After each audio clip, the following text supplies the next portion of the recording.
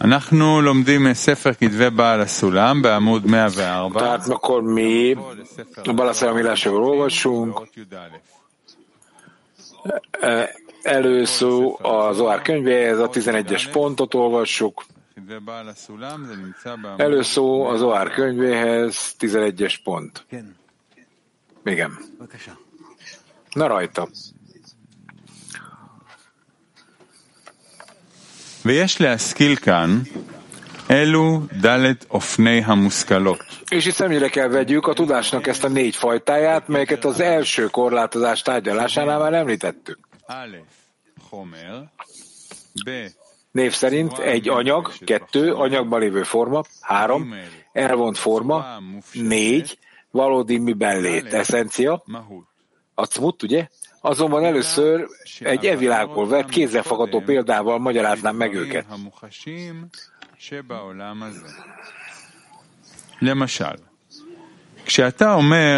Például, amikor azt mondod egy emberre, hogy ő hős, vagy hogy igaz, vagy hogy hazug, a következők lehetnek előtted. 1. Az anyaga, azaz, hogy a teste. 2. A testébe öltözött forma, azaz, hogy hős, igaz vagy hazug. Az elvont formája, azaz, hogy elvonatkoztatod a hős, igaz vagy hazug formájától, túl az ember anyagán, és önmagukban, anélkül, hogy bármilyen testanyagba öltöztetnénk, lehetőséget van tanulmányozni ezt a 3 formát. Magyarán tanulmányozni lehet a hősiességet, az igazságot, a hazugság jellemzőit, ráismerni bennük az értékre vagy az alantasságra, mikor azok elvontak minden nemű anyagtól, és akkor jön az ember tulajdonképpen eszenciája vagy lényegisége.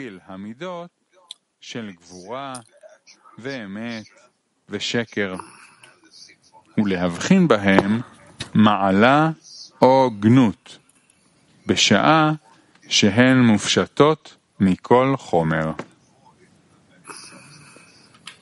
כן. Igen? סליחה, יש גם ד' מהותו של האיש. Hát ha nincs kérdés, folytassuk. כן. A 4-es az ember tulajdonképpen eszenciája. 12-es pont. Tudd meg, hogy ezt a 4. fajtát, azaz az ember tulajdonképpeni valóját, mikor is az csak önmagában van, minden anyag nélkül, egyáltalán nem megfogható és észlelhető a számunkra.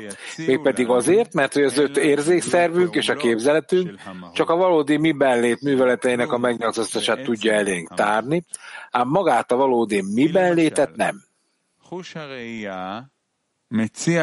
Mert például a vizuális érzékelésünk csak a látott eszenciától érkező hullámot engedi észlelni, arányosan a visszafelődő fény mértékével. Még 2 bekezdés is adom, Tomi. A hallás pedig nem más, mint valamely eszencia által a levegőbe bocsájtott hanghullámok ütközésének az ereje, ahol is az erejénél fogva elnyomott levegő meglezegteti a fülekbe lévő dopártyát, amelynél fogva képesek vagyunk hallani, ha valami a közelünkben van. Tomi.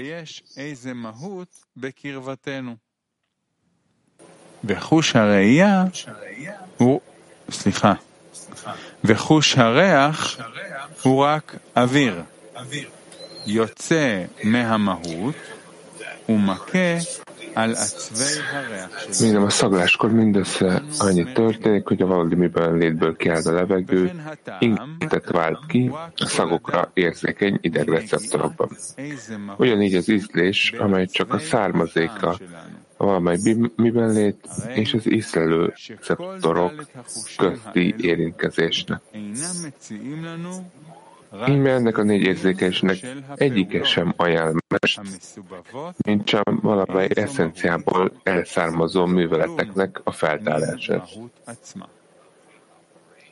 ואפילו חוש המישוש, שהוא החזק מהחושים, azonban önmagában a valódi miben létből semmit sem.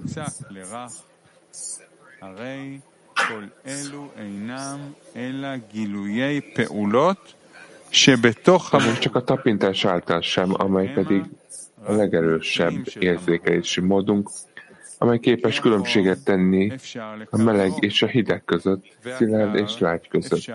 Most mindez nem más, mint csak a valódi miben létben lejátszódó történéseknek a feltárása, és amelyek csak történései valódi miben létnek.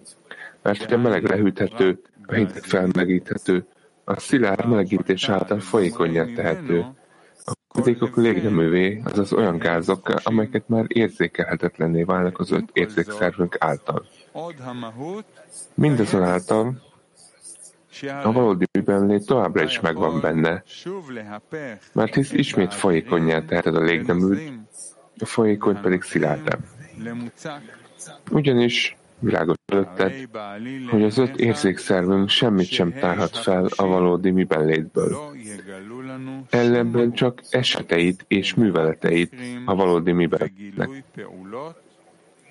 Továbbá tudva levő, hogy mindaz, ami észlelhetetlen az érzékszerveink által, a képzeletünkben úgy szintén nem jelenhet meg. És mindaz, amit nem tudunk elképzelni, nem jelenhet meg a gondolatvilágunkban, és nem nyílhat lehetőség arra, hogy tanulmányozzuk. Lévén, hogy a gondolat még csak a legkevésbé sem észlelheti a valódi miben létet. Több, még a saját valódi miben létünkről sem tudhatjuk meg, hogy mi is az valójában. Mert hogy a valódi miben létem műveleteinek megnyilatkozásából érzem és tudom, hogy elfoglalok a világban egy adott helyet, hogy szilárd és melegvérű vagyok, és hogy gondolkozom, és tovább. Azonban, ha ezt kérdeznéd, hogy mi a valódi miben létem, amelyből mindezek a megnyilatkozások elszármaznak, nos, nem tudom, hogy mit feleljek neked. Ugyanis a gondviselés nem teszi a számunkra lehetővé, hogy bármi nemű valódi miben létet észlelhessünk. Ezért aztán mi csak a valódi miben létekből feltárulkozó műveletek megnyilatkozásait és kifejezéseit foghatjuk fel. ואנו משיגים רק גילויים ודימויים של פעולות המתגלות מהמהותיים. כן.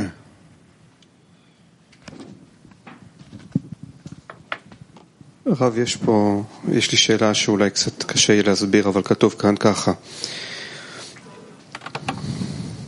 A kérdésemet kicsit nehéz elmagyarázni, de írva van, hogy érzem és tudom, hogy szilárd vagyok, melegvérű, gondolkodom. Tehát, hogyan tudom, hogy van egy eszencia? Hát nem tudom, de akkor hogy adhatok neki nevet? Hát mivel ezzel a működéseket, ami ebből származnak. Én jelenségeket veszek föl. Honnét jönnek ezek? Pontosan ez a lényeg. Tehát amikor azt próbálom mondani az eszenciában, van egy probléma. Mivel néha nem értjük az eszenciám, de lehet, hogy ez teremtő, lehet, hogy ez valami másnak a lényegisége. Amikor megpróbáljuk definiálni az eszenciát, mint valami létező, akkor egy bizonyos vizsgálatot akarunk leírni. Ezért olyan nehéznek megérteni, hogy hogyan beszéltünk akár valamiről, ami nem létezik. Ha létezik, akkor van egy feltárása már. Ha nem létezik, akkor hogyan nevezhetjük nevén? יש משהו שקיים, אבל אנחנו לא תופסים אותו. Van valami, ami létezik, mi ezt nem érzékeljük. Ha csak nem,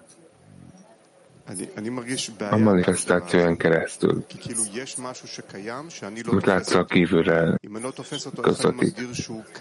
Tehát akkor van valami, ami definíció szerintem létezik, de hogyha nem tudom megragadni, hogy mondhatom, hogy létezik. Mivel te felfedezed, a jelenséget, a manifestációját.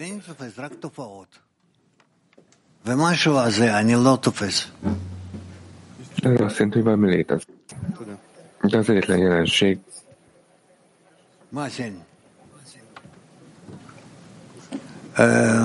בסדר.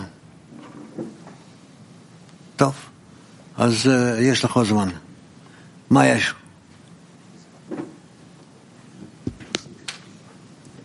רב, איזה מהותיים קיימים במציאות? milyen eszencia létezik a valóságban? אני לא יודע. אולי יש עוד הרבה מאוד, אני לא יודע. אני שואל את זה, Nem tudom, lehet, hogy többet tudunk róla.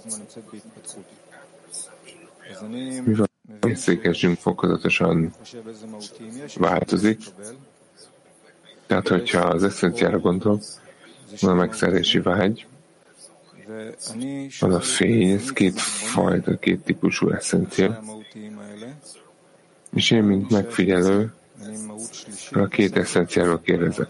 Hogyan tudom írni magamnak? לא, אדם בעצמו הוא אוסף של מהותים. Az ember eszenciák gyűjteménye.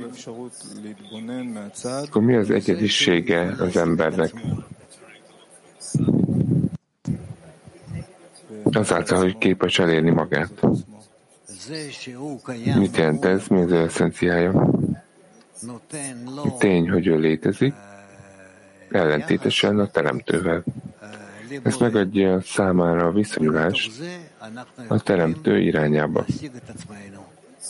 Ezáltal elérhetjük magunkat. Tehát mi viszonyulásunk a teremtőhöz. A teremtett lény. Folyamatosan fejlesztenünk kell. Igen. Ott Gimel. Folytassuk. 13. Az első kategóriát, azaz, hogy az anyagot, vagy más néven minden eszenciából feltároló műveltek megnyilatkozásai teljes egészében észlelni tudjuk. Mivel, hogy ezek a megnyilatkozások teljes egészében kielégítő magyarázattal szolgálnak a számunkra, abban lakozó eszencia felől. Olyanképp, hogy még csak a legkevésbé sem szenvedünk, amiatt, hogy hiányában vagyunk a csak önmagában vett eszencia észlelésének. Mert hogy nem érezzük a hiányát. Mint hogy egy hatodik új sem hiányzik a kezünkről, az anyag észlelése, az eszencia műveleteinek a feltárása elégséges a számunkra, és kielégíti valamennyi szükségletünket és tudásunkat, ideértve saját lényünk, mint pedig a tőlünk kívülre eső létnek az észlelését. והן להשגת כל הישות שמחוץ לנו.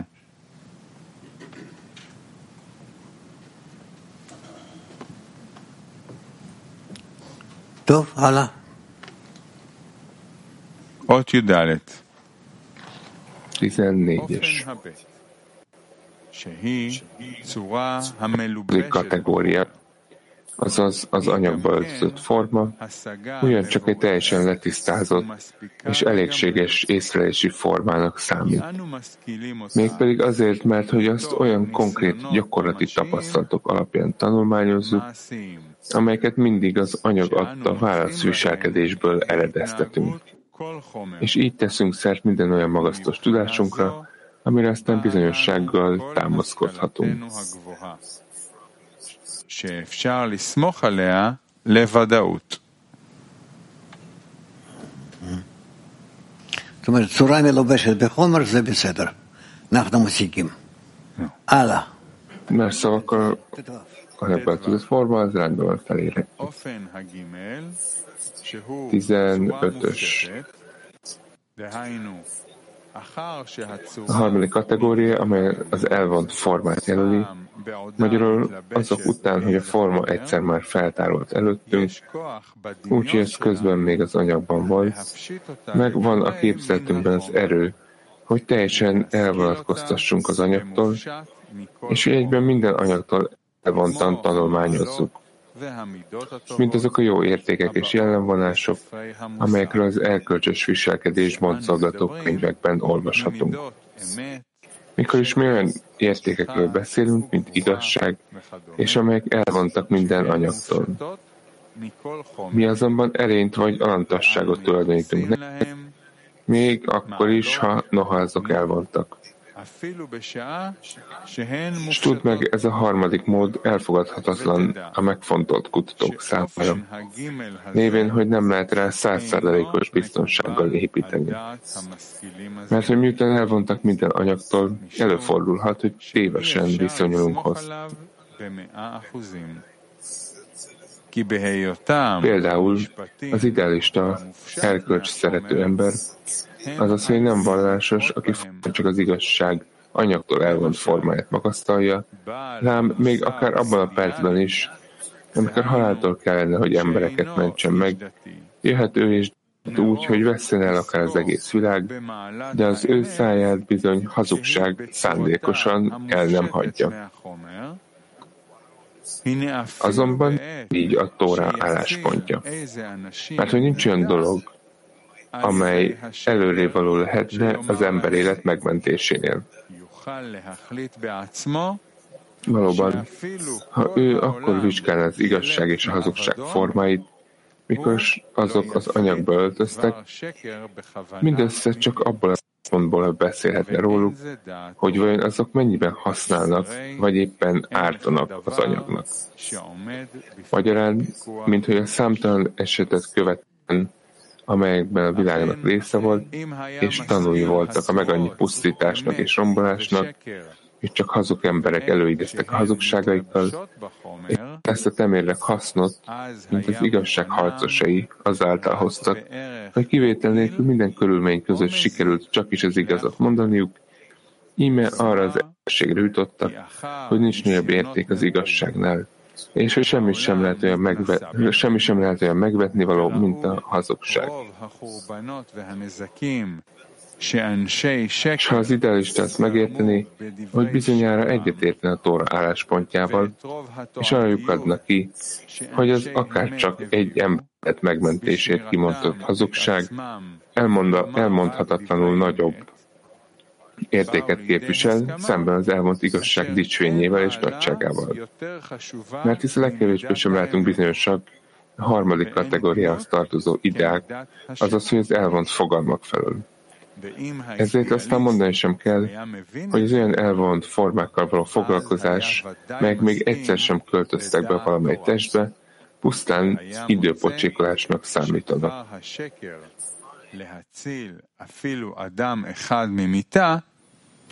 הוא לאין ערך יותר חשוב מכל גודלה ושבחה של מידת האמת המופשטת. הרי שאין כלל ודאות באותם המושכלות מאופן הגימל שהן צורות מופשטות. ואין צריך לומר בצורות מופשטות שעוד לא נתלבשו באיזה חומר מעולם, שהשכלות כגון אלו הן רק עיבוד זמן בלבד. זה דבר לא פשוט. לא פשוט. Ez nem egyszerű. עיבוד זמן בלבד. למה אנחנו לא צריכים בכל זאת Mit jelent az, hogy csak időpocsékolás? ולחקור יותר ויותר? Miért kell mindezáltal folytatnunk és kutatni, הוא כותב לנו שאנחנו לא מגיעים בסוף. és azt mondjuk, hogy eljövünk egy állapothoz, mert nem azt írja, hogy tanulás végén,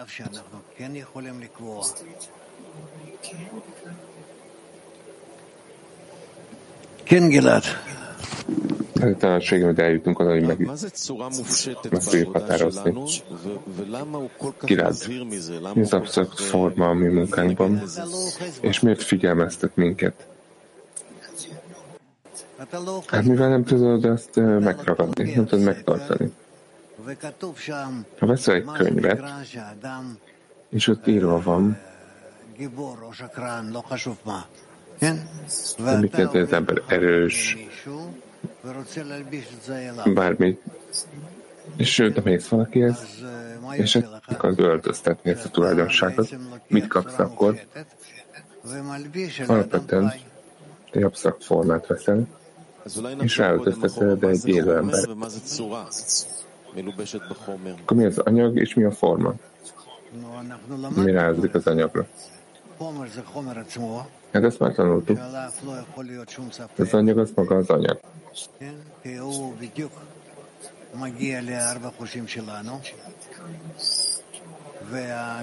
Erről nincs kétség, mert ezt az 5 érzékszervel érzékeljük.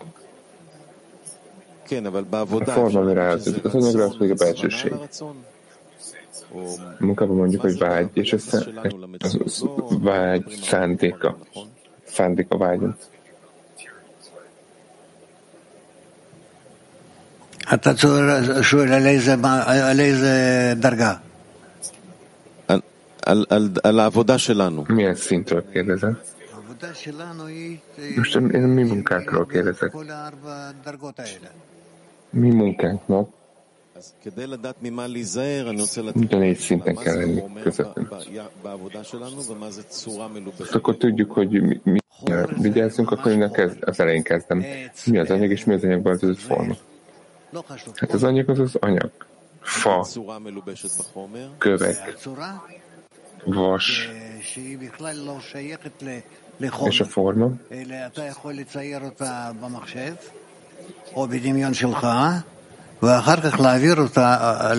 A formát ezt létrehozhatod a számítógépen is, vagy az elképzelésekben, a tudatodban. אז יש לנו ניסיון, יש לנו התנסות כל הזמן בחיים, בחושים שלנו, בחומר ובצורה tapasztalatunk az életünkben az anyagról és az anyagból a formáról. És azt mondja, hogy ne vegyük a formát elvontan az anyagtól. Erre figyelmeztetünk. Akkor mivel kell óvatosnak lennünk? Hát ez nem egy határ, magyarul az anyag és a forma között, vagy az anyagból között forma között, hanem azt tanuljuk, hogy a forma, ami rá van az anyagra,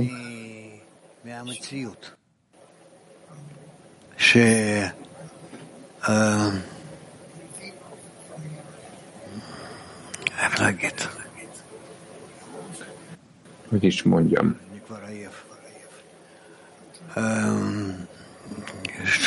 már fáradt vagyok ehhez. A forma, ami ráöltözik az anyagra,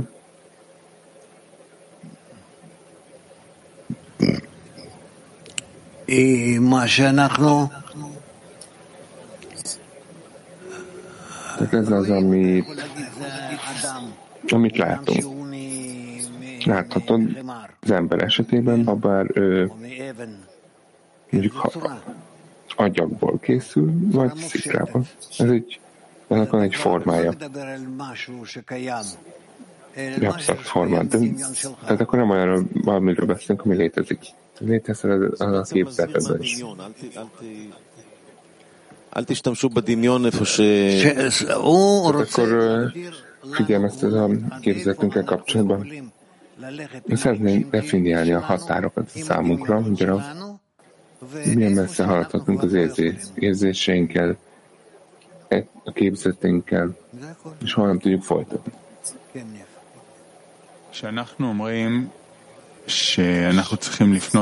Amikor azt mondjuk, hogy nekünk a teremtőhez kell fordulnunk, és kérnünk kell, és ábrázolása a teremtőnek a 4 definícióban.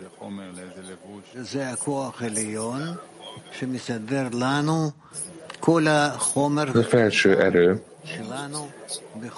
aki megszervezi számunkra a dolgokat, az anyagot, és az érzékelést az anyagban. Ez úgy hangzik, mint valami, ami nem öltözik az anyagba. Felső erő, ez a vágyon kívül van. Hát természetesen a teremtő az absztrakt. Amikor a teremtőhöz fordulunk és imádkozunk, mi az eszenciához fordulunk? Mi a felső erőhöz, megvan az ereje, hogy megszervezze számunkra teljes érzékelést. És mit érzékelünk, amikor hozzáfordulunk? Ez az elképzelés, ez egy forma, az eszencia, ez egy absztrakt. Hát ez elképzelés, ez bennünk van.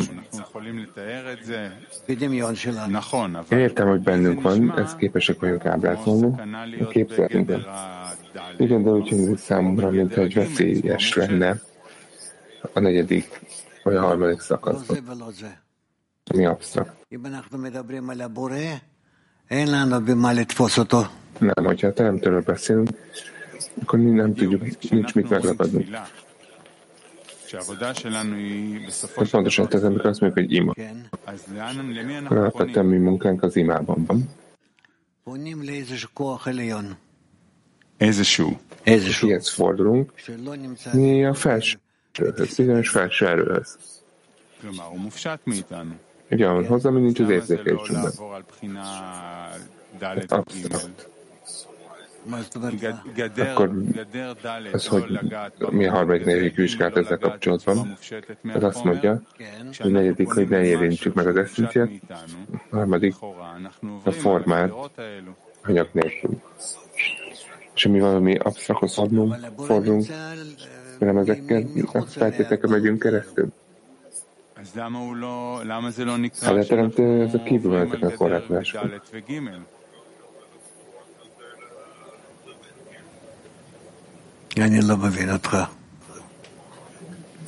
Nem értelek. מהות וצורה מופשטת. Mi a harmadik és negyedik korlátozás? Eszencia és az absztrakt forma. Rendben, tehát nem tudom érzékelni az eszenciát és az absztrakt formát. זה נקרא בורא, נכון? Formát, mi ráadunk. Ezt hívjuk teremtőnek, hogy ez jöjj és lásd. Az adakozás minőségét láthatod meg. Tehát, mielőtt ráadod, az ima, milyen formája van a felső erőnek, ami felé fordulunk. Tehát te nem tudsz fordulsz, a teljesnek megfelelően, vagy tehát van egy kapcsolatod vele ezen keresztül. Hogyan forduljunk helyesen a teremtőhöz?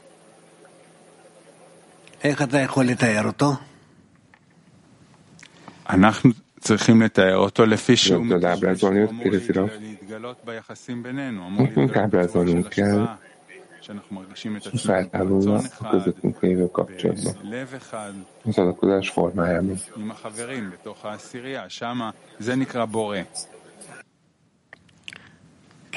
אז לאיזה צורה אני פונה, נכון, כשאני פונה לבורא?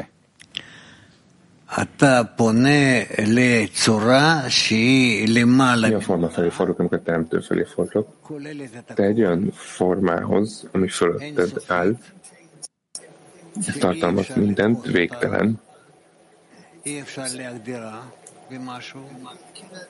Nem tudod definiálni.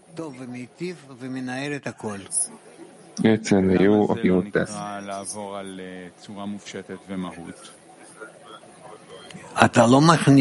Nem hívjuk úgy, hogy a formában az eszencia felé fordulunk. Hát egy korlátozást helyezel rá, de nem tud semmilyen határ, nem tud behatárolni. Hát pontosan ezért absztrakt a számomra. A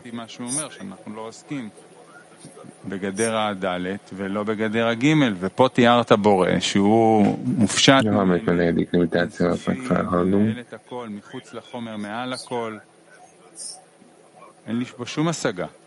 בסדר? De nekem nincs érzésem ebben. זאת השאלה האחרת. Hogyan fordulhatok valami absztrakthoz? Hát ez már egy másik kérdés. Hogyan fordulhatok valamihez, ami nem érzékelhető az érzékszerveimben. Tehát fordulhatok valaki felé, aki befejezi az érzékszerveimnek, nem is értem. Miért? Mivel van rendelkezem a bölcsökbe vetett hittel. Akik elérték ezt. Hogy ők elérték, vagy nem érték el, ezt itt még nem tudom meghatározni. De a tény, hogy én bízom bennük, ezt megengedi számomra, hogy hozzájuk forduljak. דבר מאוד מאוד ככה חלקלק.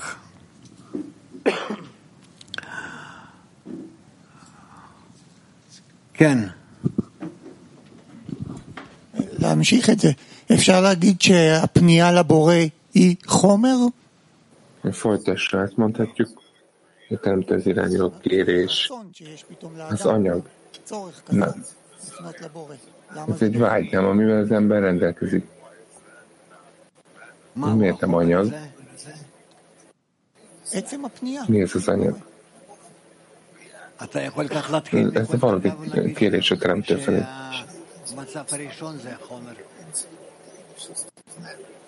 Hát minden szinten kezdete is mondhatod, hogy a kezdet az az anyag. Nem értem. אם לא, למה שאני אעשה את זה? Miért hívod anyagnak ezt a kérést? Hát egyébként miért legyen meg a vágyam?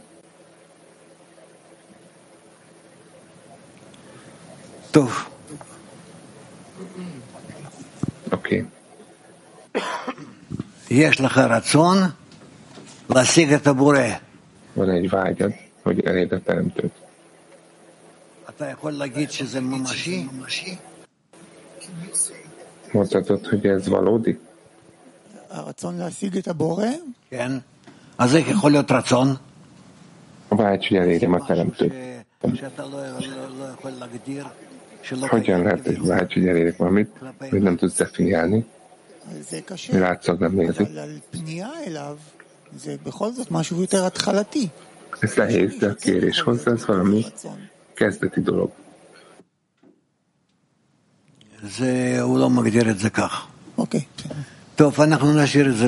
Nem, ezt nem tudom definiálni.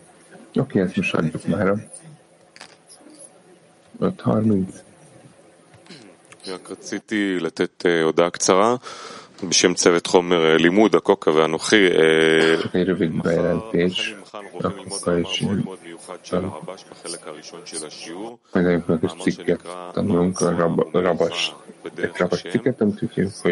מכיוון שהמאמר הזה מאוד ארוך, אז העובדים אנחנו נחלק 10 oldal, felosztjuk a cikket 4 részre. Minden nap olvasok egy kicsit, és egy jobban. Mivel nagyon sok vizsgálat van benne, úgyhogy a barátok képesek elolvasni egy nap előtte, és akkor is fogjuk kezdeni. Tehát csak szeretnénk titeket tájékoztatni erről. לחברי הכלי הישראלי, חברים יקרים, אנו מזמינים אתכם לערב חוויה עם משמעות. ערב של חיבור ותוכן שנוגע ללב ולנשמה, ערב שמטרתו לחזק, לחזק ולתמוך mindegy nemzet vagyunk, ez a címe, ez a kapcsolati este, megerősítsük Izrael nemzetét. Egy ilyen eszenciális időkben.